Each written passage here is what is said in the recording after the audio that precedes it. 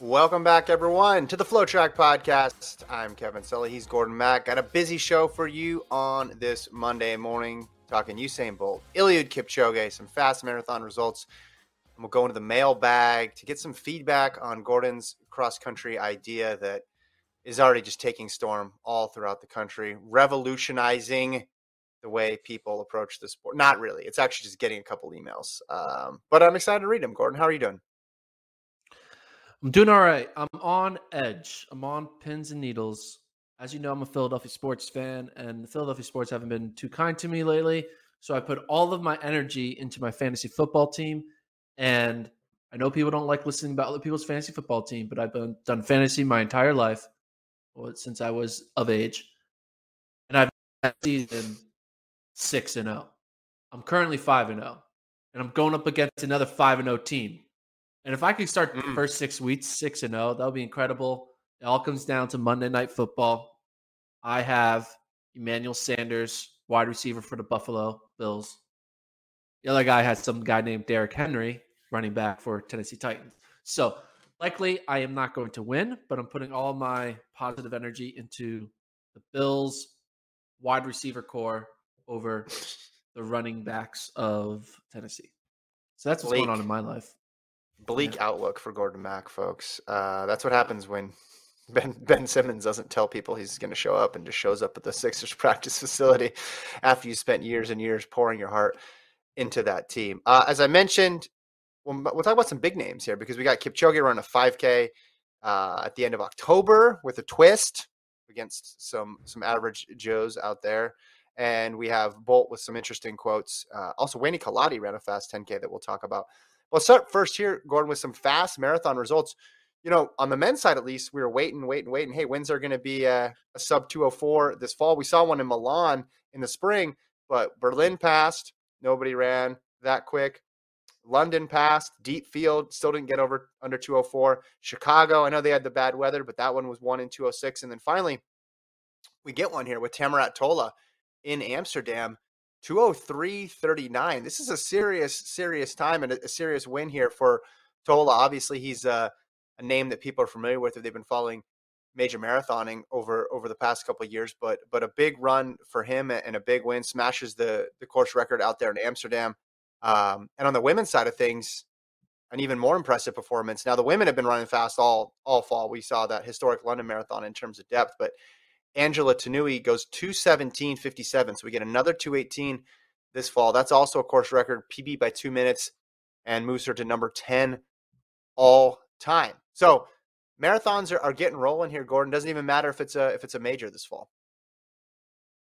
Yeah, I mean, we've seen kind of not the death of majors, but that there are more in non-majors year in and year out. You know, you see what happens. Valencia does a good job of putting on fast times. You see Dubai typically have some good marathons. And now just more and more, it's not just about being at Tokyo, New York, Boston, Chicago, London, Berlin. There's these other marathons that are starting to step up to the plate, and some of the top athletes in the world are able to get there and run fast times. And seeing Tola run 2:03 is pretty insane. Mm-hmm. As well as Tanui, right? So now we have had 3 for the women, 3 sub 2:18s on the women's side of things. And you thought, maybe I shouldn't put words in your mouth. I thought, hey, there's so many majors this fall. Everybody's going to go into a major. Because why wouldn't you? All the options are on the table. And instead, even with all the majors available, people are still running in things without the major status, be it, as you mentioned, Amsterdam or later on, December. Valencia, I think, is going to have the fastest marathon of the year. I think we're going to see something ridiculously quick. They already have announced on the and Jeffrey Kemwara are going to be there. So I'm sure the women are going to be stacked with names. Maybe people don't even know yet who are going to take advantage of that fast course. But what do you think about this moving forward? Do you think this is something that, you know, post-pandemic type scheduling is going to go away, or do you think it's going to increase when the marathon schedule gets back to some sort of normal? What do you mean by post-pandemic type scheduling? London staying in the spring, Boston, because I know London next year is going to do fall again, so that's going to be weird Yeah. because they don't. It's just tough to pull off back-to-back major marathons from an organizational standpoint. So when we get back to the schedule where we have London in the spring, we have Boston in the spring, we have Tokyo up there in the winter, and then in the fall we have Berlin, Chicago, and New York. Yeah, I mean, I think we will get back to that. I mean, I'm hoping that we keep on saying it to our friends and family. We'll get back to normal one day, right? Mm-hmm. I assume that the running meet directors have that same intent. Well, permanent structural change from the pandemic with road racing. I think eventually we'll just get back to the way it was. But I do think the main change that maybe will come of it is that you don't need, like I said, you don't need to be in a major to run fast. You don't need to be Mm-hmm. in a major to do something impressive. Now, I'm guessing the thing that majors have is, a third place at Amsterdam versus a third place at Boston. You're probably getting more Mm-hmm. money for getting third at Boston than you are getting for third at Amsterdam, right? Mm-hmm. So there is going to be still that monetary factor to kind of draw the top talent to the majors. Mm-hmm. But Yep. when you have Tanui run 2:17:58, there's Safan Hassan cheering her on as she crosses the finish line. It's, 2:17s don't grow on trees, and Amsterdam's able to draw one. I did read somewhere that she had visa issues, and actually she was going to run in Boston, Okay. but had to run Amsterdam due to that. I guess Amsterdam's very lucky that the visas didn't work out because they were able to get a sub 2:18 runner on their course. Yeah. Very impressive. And I did see a tweet somewhere that she dedicated her performance to Agnes Tiprop, who passed away. Kirop, apologies, who passed away a few days ago. So, yeah, it's a very impressive run. Mm-hmm. I mean, yeah, I think. What do you think that? What do you think that? I'm stumbling over myself. But every time it's like, all right, if you had to like rank the top marathoners of the world, top three, you think it'd just be gold, silver, bronze at the Olympics. Mm-hmm. But obviously, marathons, there's going to be a bunch of major champions. Where do you think Tanui now will be ranked at the end of the year, subjectively, with this 2:17:58 on a non-major course? She's run enough to where you'd say she's legitimate, right? She's not just a flash in the pan who's going to run one race. Now, the 2:17 is a big jump up, but this is her third marathon this year. She'd run 2:20s before. She's been around. So I'll put her in the top 5. I still feel good about Jip Koskai and Jip Cheer, and then I'm still hanging with Bridget Koskai. I know she got beat in London, got beat at the Olympics, but she has a 2:14 world record. And she also, even though she's getting beat, she's losing to good people. And I think that counts for something in the marathon right now, right? Like the fact that you're jumping, you could easily jump in a race, run a fast time where no one is near you and say, I deserve a high ranking. But, Kosgai is attracting good competition. She's losing to good competition, but she's still attracting good competition. I think, Dubai's always been fast and it's never been a major.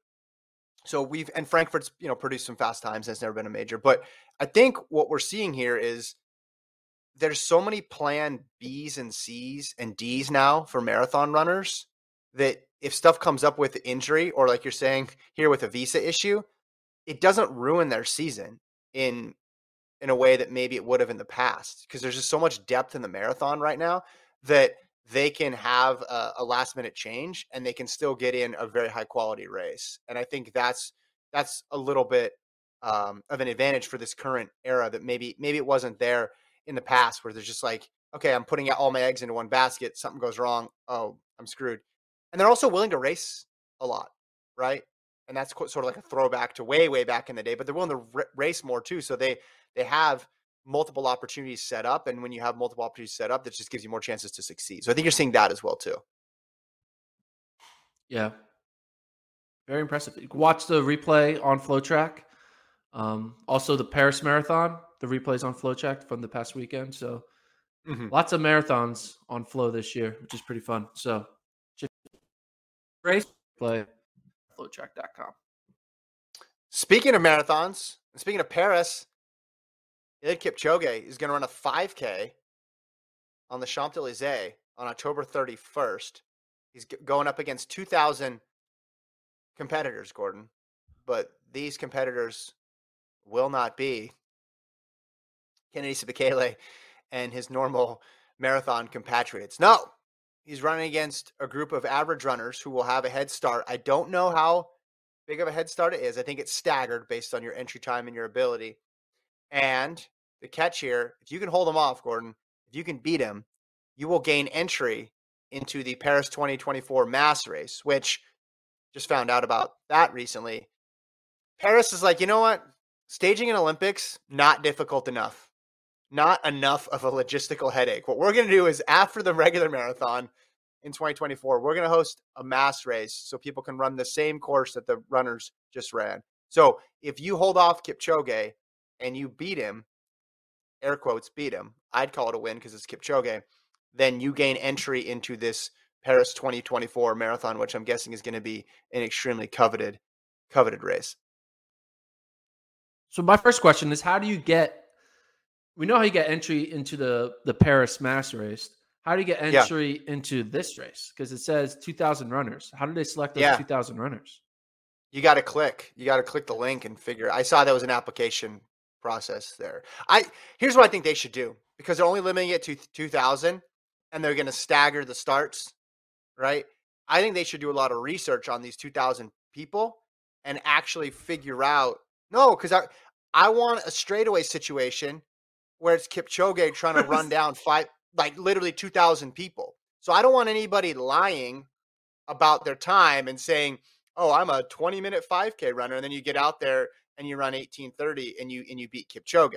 Not that Kipchoge needs any help, but I want them to dig into these people's Strava profiles. I want them to look at their recent race results. I want them to come up with the best algorithm possible, so that way this thing is just a sea of people on the Champs-Élysées, and Kipchoge's gotta catch them all in that last stretch. I see Travis just going through the application process. It's all in French. Yep. So That's the first step. if you don't know You got to French, speak it's French. the first step. Speak French, and then you'll be able to get into the entry. Here's what I'm thinking. Before we talk about what first, all right, first question: how fast do you think Kipchoge will run a 5K in on the road, chasing people? Well, it depends. Is he going to be? I mean, he seems like a nice guy. He seems like not the type of guy who wants to crush your dreams. His saying is "no human is limited," but he's about to boot these people out of the Paris 2024 mass race. I mean, he could run. Yeah, he could run. 13s, obviously, mid 13s, if he needed to. So over under 13. I put the over under at 13:30. Is he running under or over? So my rule with Kipchoge is always do under. So I'll go under. Okay, that's a good rule. Always bet the under with Kipchoge. Yep, that's the rule. What do you think? I think he goes over. It's like he's going to jog. He's going to want people to qualify. He's going to be like, yeah. The first person he sees that he's passing, he's going to want to be like, oh, I don't want to pass you. Yeah, I'll give you a few more moments of glory before I pass you, and then, So do you think he goes 0 in 2000? Do you think he loses to everybody? He just feels so bad. Well, that's the thing. Like, it's like Paris being like, "Hey, we do not want these people coming to our marathon. Better beat them." Or they're like, "Hey, what's the incentive? Why would Kipchoge want to tear down the dreams of 2,000 people to run in the Olympics?" Like, he's kind of like a villain here. They're turning him into a villain. I don't know if I like this idea. They took the most beloved figure in running right now and have said, you need to drop the hammer on all these people. Like, you need to end their hopes.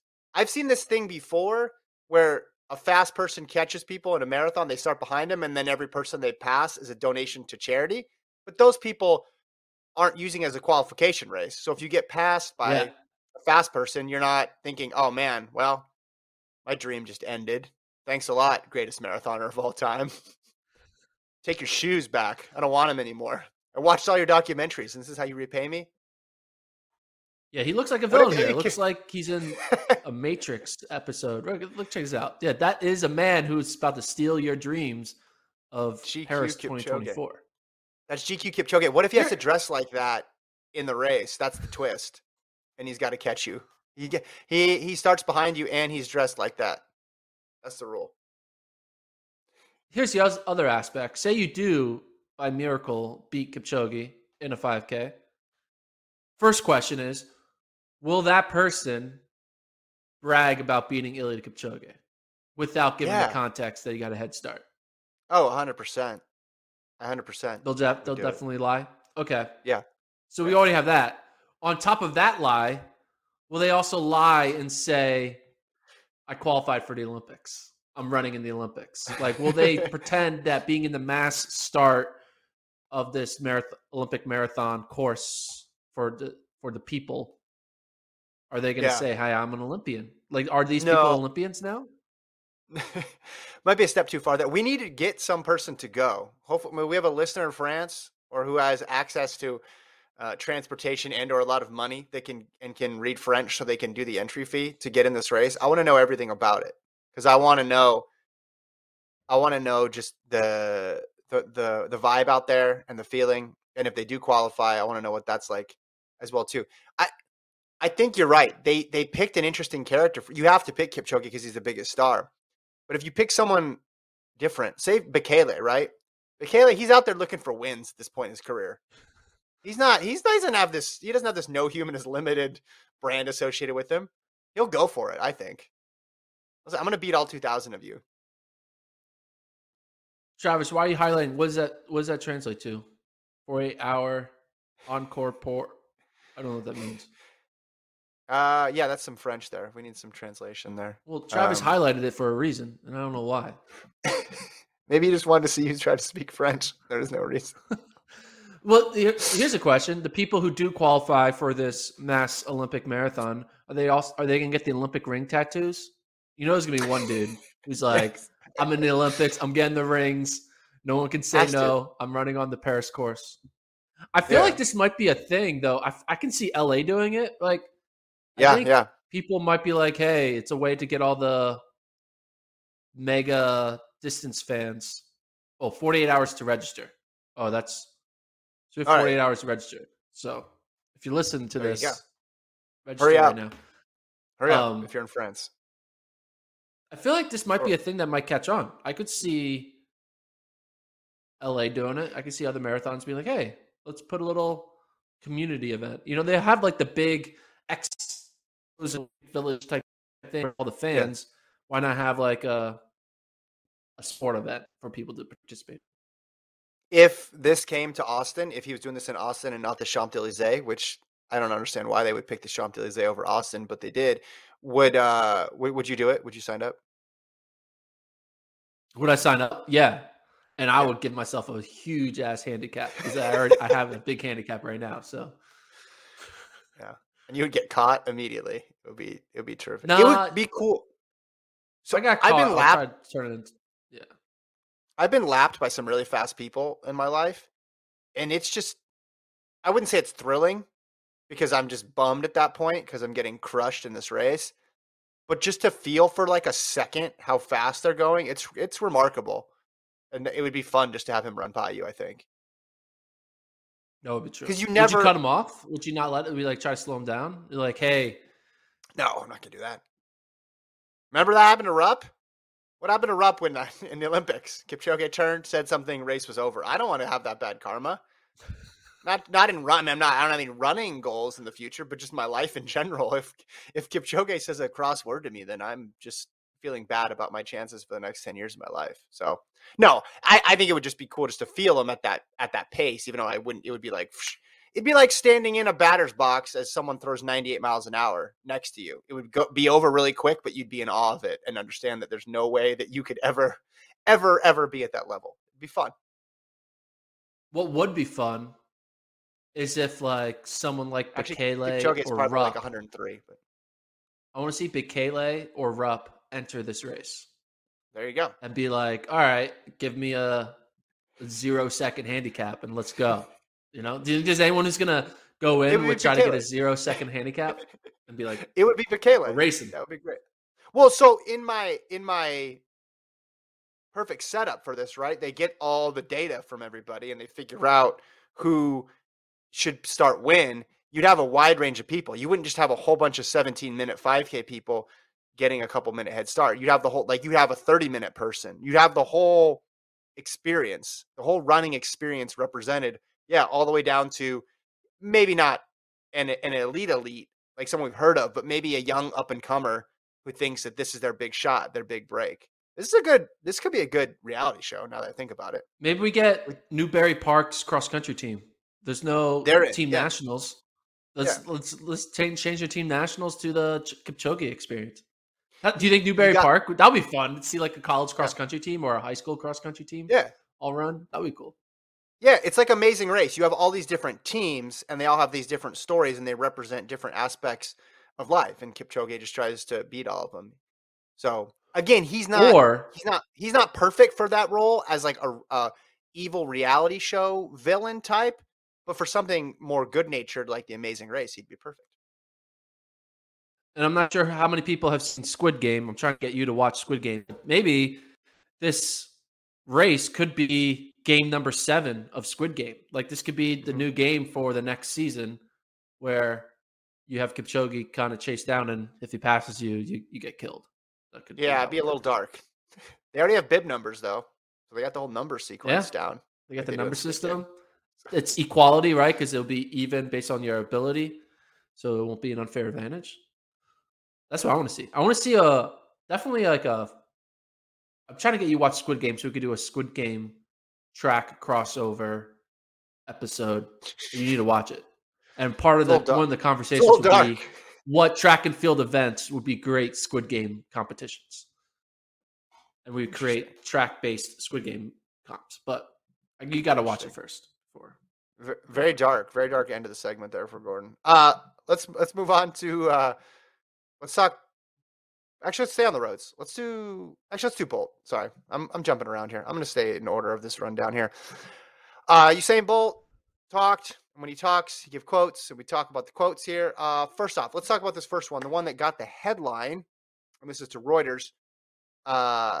This is about Andre DeGrasse. Quote, Andre DeGrasse is more consistent anytime he's in shape. He is always on the podium. He says, so if that continues on this line, he would be the guy to watch, or he will be the guy to beat. Everyone else has been up and down, win one meet, lose the next, and it is all about consistency. Gordon, what do you think of Bolt's read of the current global sprint scene? I mean, he's right in that situation. However, the difference is DeGrasse being consistent on like medaling doesn't really translate to an all-time greatness, you know? Just because you're able to always be there, always get a third, a second, or a first here and there. I mean, he was runner-up in both Diamond League finals. That doesn't always translate to like all-time performance. And maybe he's just always continue to be the podium guy and not the star. So it is good. It's a blessing and a curse. It's a blessing, meaning you're not going to fall off the face of the earth and you're always going to be in the mix to win it. The curse could be there's always going to be one person who has that better day than you. I think this is good analysis by Bolt. I don't always agree with his analysis. I think he's right here. I said DeGrasse had the best sprint season, but it was really close because of what it says here. Up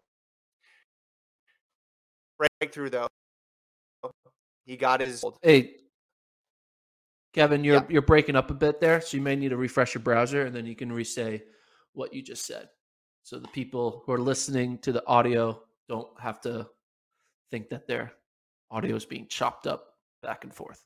But anyway, as you were saying, why don't we say what you were about to say?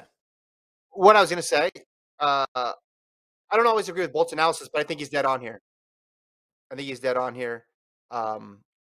We talked about DeGrasse, Curley, others, Bednarik, being in that mix for the sprinter of the year, the belt, and I ultimately ended up on DeGrasse. Right? I thought DeGrasse narrowly got it. He narrowly had it.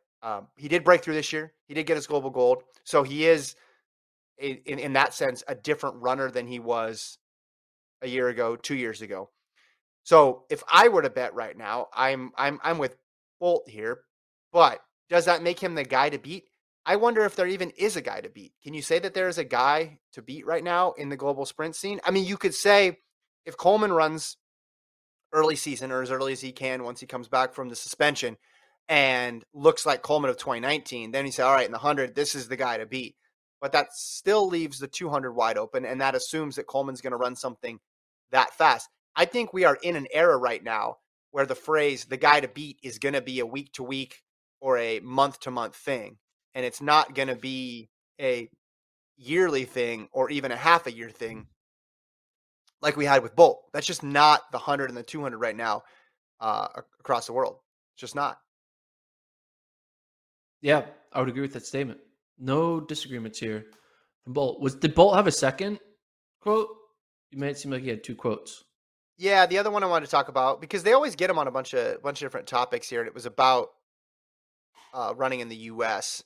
because obviously Eugene is hosting World Championships, and he says, quote, "The U.S. is one of those places where track and field is not that big," said Bolt. "So the fact that we have brought it to the U.S. now is very important for the athletes to perform and really get eyes on the sport." And he says he'd love to be part of it. No matter what is going on, I will be there.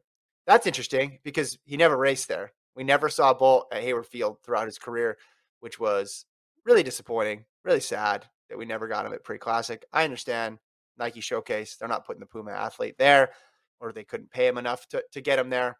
But it just seems like that should have happened throughout his career. You want to see Bolt at Hayward Field. But it's also interesting. He's correct here too. And when he says the U.S. is one of those places where track and field is not that big, that describes most of the world where it's not that big. His home country is the exception, but it's interesting. You have the biggest guy in the sport talking about where the meet is being hosted next year and saying it's not that big of a place and that people need to show up next year in order to get more eyes on the sport. Yeah, I mean, where's the lie, right? He's not lying here. And also, is he kind of taking a dig at US right here? Or is he just being honest? I think he's being honest, and he follows American sports.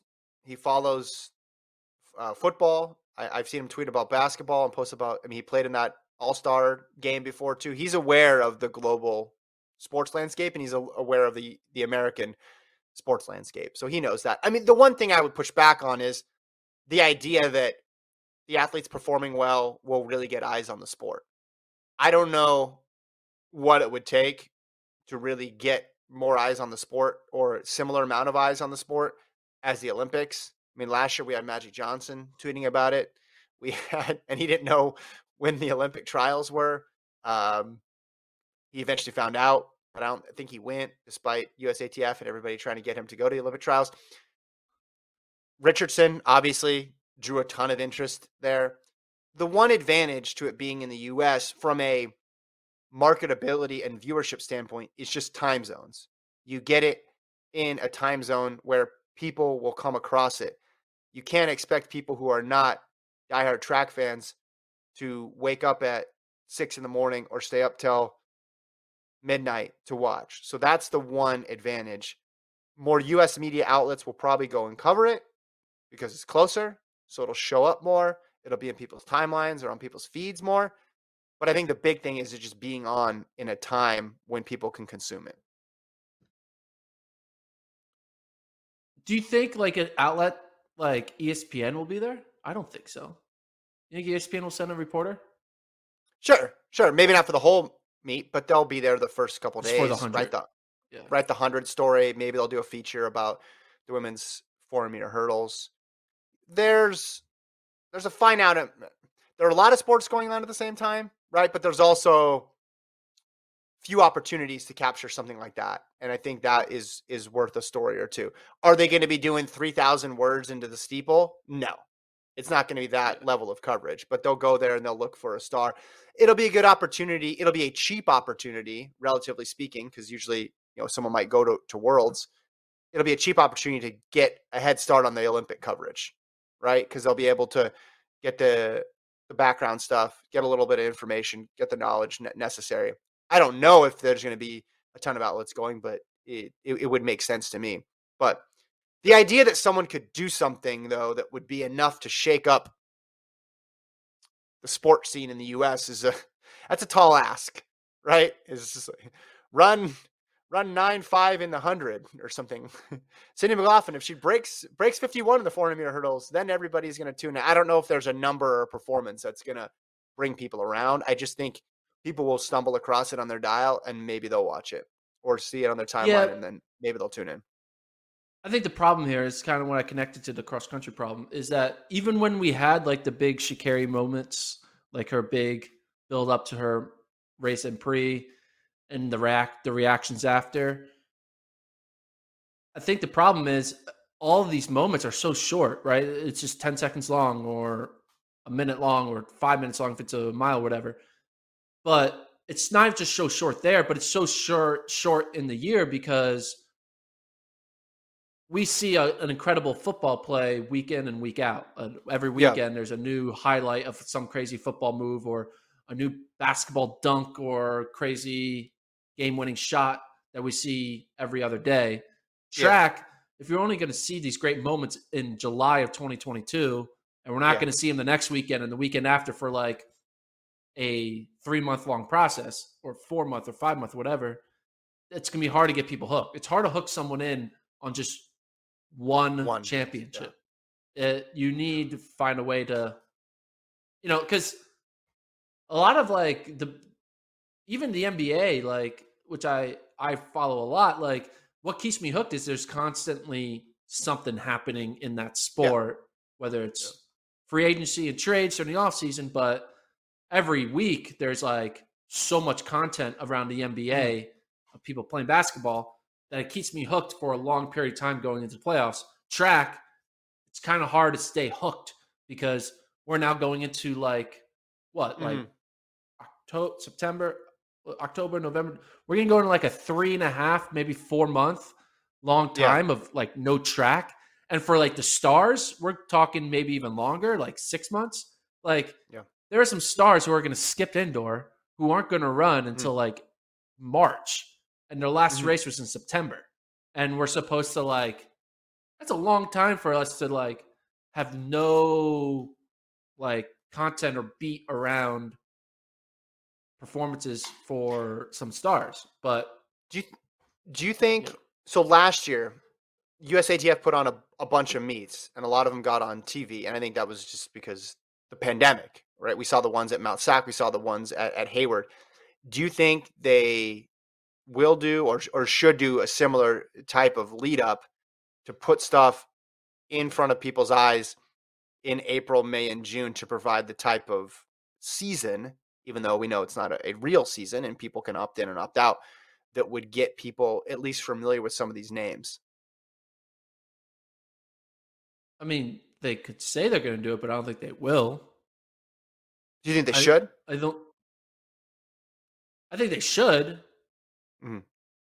but like we see these like pop up meets come and go. We think it's like a new foundation, and they might do it for a year, 2, maybe 3 if you're lucky, and then it Yeah. ends.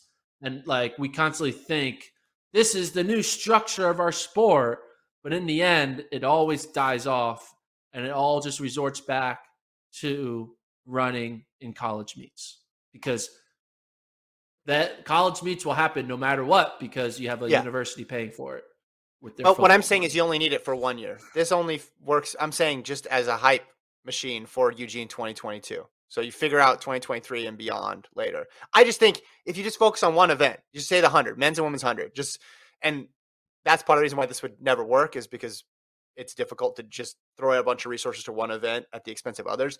And you guaranteed Richardson's appearance at 3 or 4 meets, right, in the U.S., and those meets were all going to be on television. and you put together the best fields that you could around her.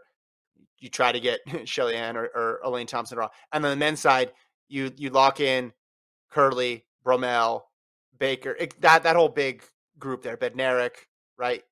Coleman when he comes back, Lyles, and DeGrasse, and you try to get them in 4 meets, try to get them in 3 meets, just so you have maybe one thing per month or one thing every a couple times before you get to the actual world championship. So people have just, hey, I saw those guys 2 times. And then, as a sweetener, you put DK Metcalf in lane 8 every time. You just throw him in there as bait, so that way people tune in. Hey man, I love your optimism. I love your thinking out of the box. How would you do it? How would you do it if you had just I'm not talking about changing the whole sport. I'm not saying for your galaxy brain thing, but if you just on the short term, your job was to get as many people in the U.S. interested in watching the 2022 World Championships in Eugene, Oregon, and you have a budget, obviously not unlimited, but you have money to spend. How would you do it? How would you get people just on the short term try to get hooked in? If I could just control the world? Well, with limitations. I'm not saying you just can do anything, but given the limitations that we have, but you also have a budget, what would you do? Some limitations. So I can't change the rules. Can I change the rules? Well, let me hear that. Let me hear. I'll tell you if it's okay. Hit me with it. Change rules. What are you so when is Worlds? It's in July? And at the end of July and August, yeah. It's in July? Okay. First things first is I would separate. It's August. Oh, no, wait, hold on. Sorry. July. No, it's in July. July 15th to July 24th. Sorry. I would I'm not going to go too crazy. I could come up with crazy things where I think you would separate the events into different No. Don't do that. Don't do that. You still need to do the track meet. You still need to do the track meet the way it is. Okay, still need to do regular track meet. meet. All right, so what I would do is a weekend, I would have a 4-day weekend. So Thursday, Friday, Saturday, Sunday, the weekend before the meet starts. Mm-hmm. I would every weekend for, let's say, 10 weeks, I would host a track meet in Eugene. Mm-hmm. And I would make sure that it had 50% of the field every time. A combination of 50% of the field every time. And I'd host a 4-day track meet every weekend for 10 weeks leading up to the World Championships. So that's even more intense than my idea. You need you see 82 basketball games. We watch 17 football games. People can run. We just choose not to because we think it's breaking the sanctity of the pure body experience being at the ultimate peak in July. It's bullshit. Come on. No, I like it. I like the plan. Just make them compete. You put them on TV enough, people will start to recognize them. Yeah. Start to feel some sort of connection to them, or start to find a favorite out there. Because I don't think it's enough to just, hey, they got the USA jersey on, we're gonna watch them, and then we're gonna be interested. That's not enough of a hook, especially when we're just coming off the Olympics, where that's just the highest level of it for people. People don't see the World Championships as the same as the Olympics. So asking them to accept the World Championships and just tune in just because US is competing is not going to be enough. So interesting ideas there. We'll keep kicking some around. And every time I always confuse myself, why don't people care about non-Olympic running? Right? Yeah. And I'm just there's so much awesome things going on in our sport. And I think about, I have no idea what Michael Phelps did outside of the Olympics. Yeah. And I think that shows. When I look at my own personal bias of other people's sports, I recognize I have no idea when he breaks records, when he broke records or do crazy streaks or anything like that. All I know is what he did in 2004, 8, 12, and 16. Yeah. And I think same thing with Simone Biles, right? I only know what Mhm. she did in 16, 12, and I'm not even sure if she was there in 8, but you know what I mean. I think if you look at our own biases to other people's sports, how we only care Yeah, about them during the Olympics, why wouldn't they only care about us during the Olympics? Just it goes both ways. So 100%. 100%. And I think a lot of the sports have the same issue where everything just revolves around that one championship. And I like to think track is different because the numbers of participants is so much bigger and the global representation is larger than those sports, that there's more potential there. But yeah, you're absolutely right. I didn't know what Ryan Lochte was doing. I didn't know. I yeah, don't know what Katie Ledecky does. I don't know any of that. But you tune in for those couple weeks and then you watch them, and then you forget about it. Forget about that sport for a really long time. And that's the popular ones. Those are the popular Olympic sports too. That says nothing of the other tier sports, the lower tier ones, the people, like wrestling, like, yeah. stuff like that. Like there are people following that on a week to week basis. What are you smiling for? Well, you're just like, where'd you get wrestling? I mean, I was gonna say beach volleyball. okay, But then I all right. realized that's on TV a lot. Um, but again, like when was it Misty May and Carrie Walsh when they were, or was it the other way around? No, it was Misty May and Carrie Walsh. And then Dalhouser. Like I know the names, but I don't ever remember watching them outside the Olympics. Have you seen this new sport that is out there right now? Maybe this could be an event in track and field. It's Can't tell if you're balloon. lying. It's a balloon competition. Travis, Google balloon Olympic sport in Twitter if he's still here. If Travis is still here. And Travis left a Well, long time ago. when you were a kid, you'd have to like keep the balloon from touching the ground like a living room. They've had this Oh now yeah, yeah, official yeah, yeah, competition where they set up a living room, they put different objects in it, like even a car, wearing yeah, helmets, and you're supposed to see if you can keep the balloon up in the air. I'm guessing there's a rule you can't hit the balloon down, because if you hit the balloon down, that would probably be cheating. But yeah. yeah, check this out. We need this This is is on. Olympic sports They right got here. graphics. Peru versus Yeah, Germany. graphics. I mean, I always thought I was the only one who played this. This is I crazy know. to know that not only did everybody play it, but everybody played it at a level to where they're going to do it with helmets. And why is there a car in their living room? I think it's I its guess it's. sponsorship probably. I think Oh, Volkswagen okay. probably sponsored. Yeah. Because I thought you were going to say it's a garage, Kevin, and then I'd say, why is that nice of a couch in a garage? It doesn't make sense either way. Awesome. Balloon Olympics coming to a Mm. games near you. Wayne Kaladi. I want to talk about Wayne Kaladi real quick, and then we will do these cross country emails. 31-18 in Boston in the 10K. Beats Molly Huddle's course record by 3 seconds. Gordon, convincing win for Wayne Kaladi. I've always said she's going to be solid on the roads. Initially, this was reported as a women's only American record in the 10K, but some intrepid reporting I saw on Twitter from David Monty reveals that Shalane Flanagan actually ran faster in 2015. But either way, Kaladi, awesome. I think she's going to be great on the roads. I've always thought she's going to be great on the roads, maybe even longer distances as her career progresses. She's still pretty good on the track in the 5 and 10, but I think I'm feeling better and better about my Kaladi future marathon projection that I made back when she dropped me when I was riding a bike to film a workout with her in Albuquerque. Yeah. I mean, people, there's some of these like really amazing, dominant NCAA distance stars like Kaladi and Cheserek. We're just looking forward to seeing those types of athletes in a marathon, right? Talk about sometimes people don't make their marathon debut till super late in their career. Cheserek now has been kind of in his post collegiate career for a while now, and he ran that. I think he ran a half marathon.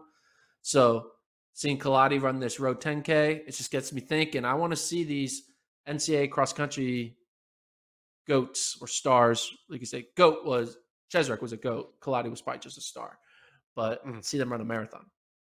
Yeah. Every time they Look, run on road, I'm like, ooh, go a little farther. Just do 26. yeah. Well, because on the road you want to see one distance. 5Ks are fine, Yeah. 10Ks are fine, half marathons are fine. But everybody, if you're on the road, you want to see them in a marathon. Because if you're going to run 10K, you just do that on the track. But marathon is where it's at. I just think her ability to go hard even when she's by herself. I think it's just something that's going to suit her really well in the marathon. We saw that in cross. She basically just forged her own path in a lot of those races, and she can grind it out. She can definitely click off those miles and help. Great. If she doesn't, she's willing to do herself. So I think she's going to be a good prospect in the longer distances. Okay. Kevin, question. Yeah. You may need to refresh your browser first. Do a quick refresh. Again? And I'm going to hit you with an ultimate question because you're breaking up a bit. While you refresh, you ready? Okay. You're muted or your audio's not working? Okay. He's coming in and out. Kevin, make sure you refresh. And then I'm going to hit you with the question. You good? Talk. Hello. Okay. So here's the question. I'm going to make you an offer. Yes. And tell me if you're willing to take it. You give me $1,000 today. Okay? And if Wendy Colati is on the 2024 Olympic marathon team in the U.S., I will give you $10,000. Would you do that deal? In a vacuum or with my current financial situation? Both. Current financial situation. Well, you've seen how good my internet is on this episode, so that gives you a glimpse into my current financial situation. Can we reduce that by I give you $100, and then if she gets on the team, I get $1,000? That's more my speed. That's no more. That's not as fun though. I want to because winning at $10,000 is pretty damn cool, right? Oh, but I know you're not good for it either. I'm not good for it now, and you're not good for it later. So that bet would not work. Am I that confident? Yes. In the abstract. Okay. Am I willing to actually do it? No. But I am all aboard Colati Marathon 2024. But I would also be bummed out if she just doesn't do it. That would be the most disappointing result if she doesn't even run the race. If she goes and she makes the 10K team, which she'd be capable of too. Because I thought she had a chance at the 10K team this year. Yeah. I just feel like there's always these potential all-time greats in the marathon that we just never get to see. I feel like I know. That's why I want to see it now. I want to see it now, right? Okay. See it now. I'm going to read the emails. Maybe you should read the emails because my audio is probably going to die again. But I will read them. But what I need you to do is about every 15 seconds, just so I know I'm still connected, go like, like you're listening. Can you do that? Okay. There you go. All right. Kurt. Okay, Gordon, I'm a bit late on this. I had some things that pushed back when I watched the XC show, and there doesn't seem to be any other way to send comments, so I will try here. Yes, this is the email address, FloTrackPodcast@gmail.com. He said he likes a lot of what you did. He says, I get your field size, but I think I would expand them a bit more if the super regional makes sense. And then I say the fields of 20, then limit to 16 teams for nationals. You got that? So, yeah, You're not I go doing from the 15. Thing. I do 15 super regional, 10 at national. He wants to do 20 at super regionals, 16 at nationals. Yeah, sure. I'm not married to like 6 teams, so I'm okay with his that. Second point. I think he wants the men and women to run 8K across the board, which that really wasn't your point, the distance, but okay. 3, I think one really awesome thing about cross country is tradition and history. The schedule as it laid out removes the invitational aspect, which I think is really great. He talks about the Paul Short meet. It was excellent. And then he wants to find a way to maintain Paul Short, Nutty Comb, Chili Pepper, Cowboy Jamboree, Battle in Beantown, etc. I do feel that not having those races would diminish things. Plus, it's always cool to have some meets where teams like Adams State and Grand Valley State or Colorado Mines can compete with the big boys. So in this situation, similar to in college football, when everyone was like, if we have a college football playoff, what happens to the bowl games? Well, what happened to the bowl games was the bowl games became the playoff games, right? The Rose Bowl became a semifinal. The Sugar Bowl became a semifinal, and they rotated it. This situation with my pre-nationals and pre-conferences and pre-regionals, those can all be kind of rebranded as whatever these invitationals are. So, like Roy Griak could be the pre-conference or the pre-regional in Minnesota, right? It just happens that bring in mainly the teams that are from regionals, and then you can also throw in a couple D2 teams if they want to compete, like you said, with the big boys. So I don't think the invitationals go anywhere. I just think it's about what fields are in the invitationals and when they're being held. So Nuttycombe will still be a meet, but it could be held during pre-national weekend. It's a literal invitational. You need to be invited to go there. Yeah. Because the fields will be selected not by you, right? It's determined by regional or conference or whatever, right? Yeah. So under Gordon's schedule, if I'm correct, you don't really get to pick any of your meets, correct? They're all pre-scheduled. Correct. And like we also do things like, say we do a thing where we have like a Big 12, Pac-12 pre-conference combination. So in this meet, we're going to combine both all the Big 12 and Pac-12 teams, and they're running together as their pre-conference meet together, and we have interesting dynamic, right? So you can find ways to mix and match. It's just that everyone makes sure they race all their conference opponents once, all their regional opponents once, and all of the top tier teams once. So you just get a little bit of connection to all the teams. His fourth point, indoor season. The longer season does hurt indoor for the distance folks. Personally, I'm not a huge indoor fan, so I'm okay with it. But I think that will be the biggest factor that would prevent coaches' support. Arkansas uses cross-country to set up indoor and indoor to set up outdoor, so that makes it tough. And his last point, I think pushing it out as far as you have it to New Year's Day, which I love, by the way, limits the chances of eyes on the content. To maximize, I think you need to have the championship, say, the weekend of the 11th, which fits right in between NCAA football conferences and the bowl season. It's an open weekend with only some FCS games, women's volleyball regionals, and men's soccer semis and finals. And then he sums it up here at the bottom. Keep conference meets on October 30th, regionals 11-13, super regionals 11-27, and then championships on December 11th. And he says teams must compete in 7 meets to be eligible, with 50% of their squad competing. And he says 5K, 6K early in the season with 8K from conference on. I'm also I'm totally fine with the 8K thing. If they want to make a uniform 8K decision, I'd be fine with that too. Yeah, I like this. I mean, the dates I'm not married to. I was just kind of projecting out like a rough draft, but the idea of having conferences Halloween weekend, regionals when they normally are, super regionals Thanksgiving weekend, and championships basically the weekend that Foot Locker happens or NXN happens. Yeah, in December. That'll be great. So Jeff writes in a similar point here. He says, "Can't tell you how happy I am that you two are back covering a regular season of cross country. Feels great." There you go. He says he 100% agree that having some required qualification meets would help bring a different perspective to sport for the coaches and athletes. And then he talks about the the invitational point as well too. He brings up Chili Pepper, Oklahoma State, Wisconsin, GRIAC. He says with the addition of 6 meets, pre-conference, pre-region, pre-nationals, conference, regional, and super regional. I like how people are using your vocabulary now too. This is scary. It's a scary amount of power. Like, you're going to show up to Tallahassee and someone's going to show up. Like, can I just shake your hand, man? I just really like that pre-conference idea.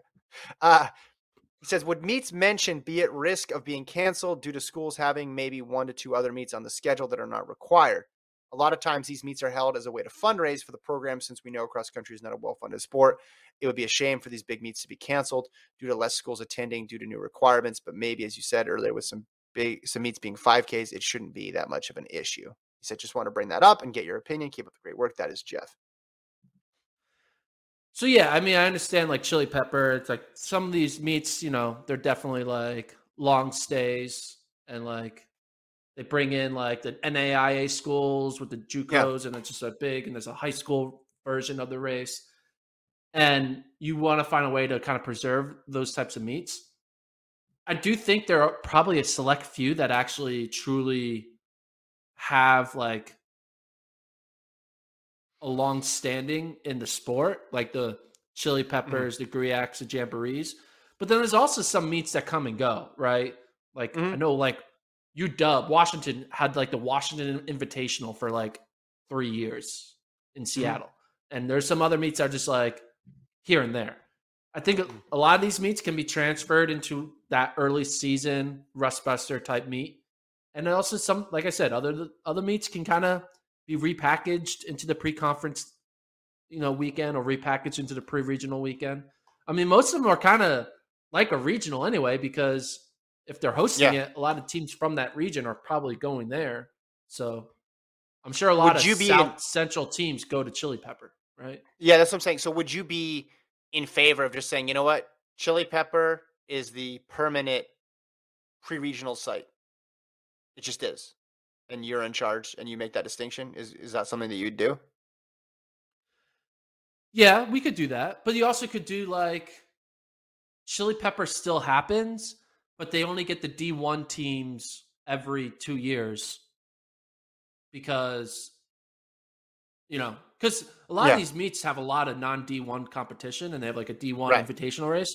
So their mate can still happen, but every other year it has like, we are the official like pre Hmm. conference meet of the year. And every even year Yeah. we get all the conference teams from Big 12 to come. You Yeah. kind of, I think there's flexibility. The overall goal is Yeah. you guarantee, like, I know Penn State is going to play everyone in the Big Ten once in a football game. I want to know that Penn State cross country is going to race everyone in the Big Ten twice, everyone in the regional twice, and everyone in the top 25 twice Do they as play well. everyone once? I don't think they play everyone once. I think there's too many teams in the conference No, now. for some, no, But but they play everyone in their division at least once. I get your point. Yeah. I think something is going to need to be sacrificed, and you got to figure out what it is.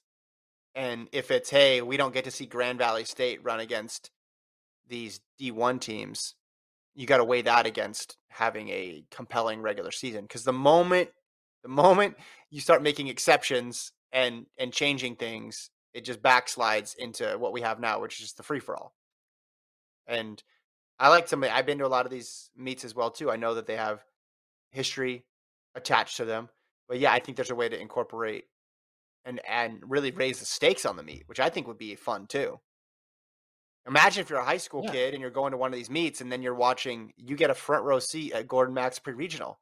That could change the way you view the sport forever, potentially. No, but there would actually be a chance that you'd see the all-stars really going for it, right? Like, which I know most people, high school kids, they see fast college runners and it doesn't matter to them because they all look fast. But to the people who are well acquainted, you're seeing a quality meet at that point. Like, that's a showcase meet that you're seeing. That'd be cool. Yeah, and you can have people bid for it too. Like Yeah. the South Central regional coaches can like say for the next 3 years, Chili Pepper is going to be our official pre-regional Yeah. course. And you could have the Pac-12 people decide, hey, Stanford, your Stanford Invitational is now going to be the host for all of our pre-conference meets for the next Yeah. 2 years. Yeah. Yeah. Hey, Bill Dillinger, you're now the pre-regional, you're the pre-conference course Mhm. for 2025. But pre-conference would change based on where conference was held, and not most, but a lot of conferences rotate where that meet is held Yeah. too. So that would rotate, which is fine. Again, track and field knocked down a 99-year-old stadium that held so much tradition and history. I think we'll get by without these meets being perfect, right? Perfect every single year. Like if there's a limit on who can go, or you're right, it's every other year the D1 teams aren't there, I think we'll be all right. I feel like you add the number of years of the how old Hayward Field is every time you want to bring it up, as they're willing to tear down a 2,000-year-old before Jesus was born No, I think it's stadium. 99. Wasn't it 99? I I don't know. would. I thought it was. I think it's 99 because I was like, man, they could have like waited a year and done 100. No, that's how bad they wanted to knock that thing down. No, I think it's. I think more sports should knock down the cathedrals. I think it'd be way better off. That's why Wrigley Hey, Yankee Field. Stadium did it. Yeah, Do you yeah. think there's probably a lot of people Cameron. like you who were upset Yeah, when Yankee Stadium got torn down? yeah. We're in a text chain together. We get really mad. It's me and a bunch of really really old dudes. It's just great. Okay, we did a great job, Gordon. We touched on a lot of topics: marathon, cross country, Kipchoge, chasing people down in a 5K, Usain Bolt's views on the world, Wayne Kaladi's future on the roads. My internet barely held up. Some say it didn't hold up because I went out a couple times, but I made it to the finish line. That's all that counts.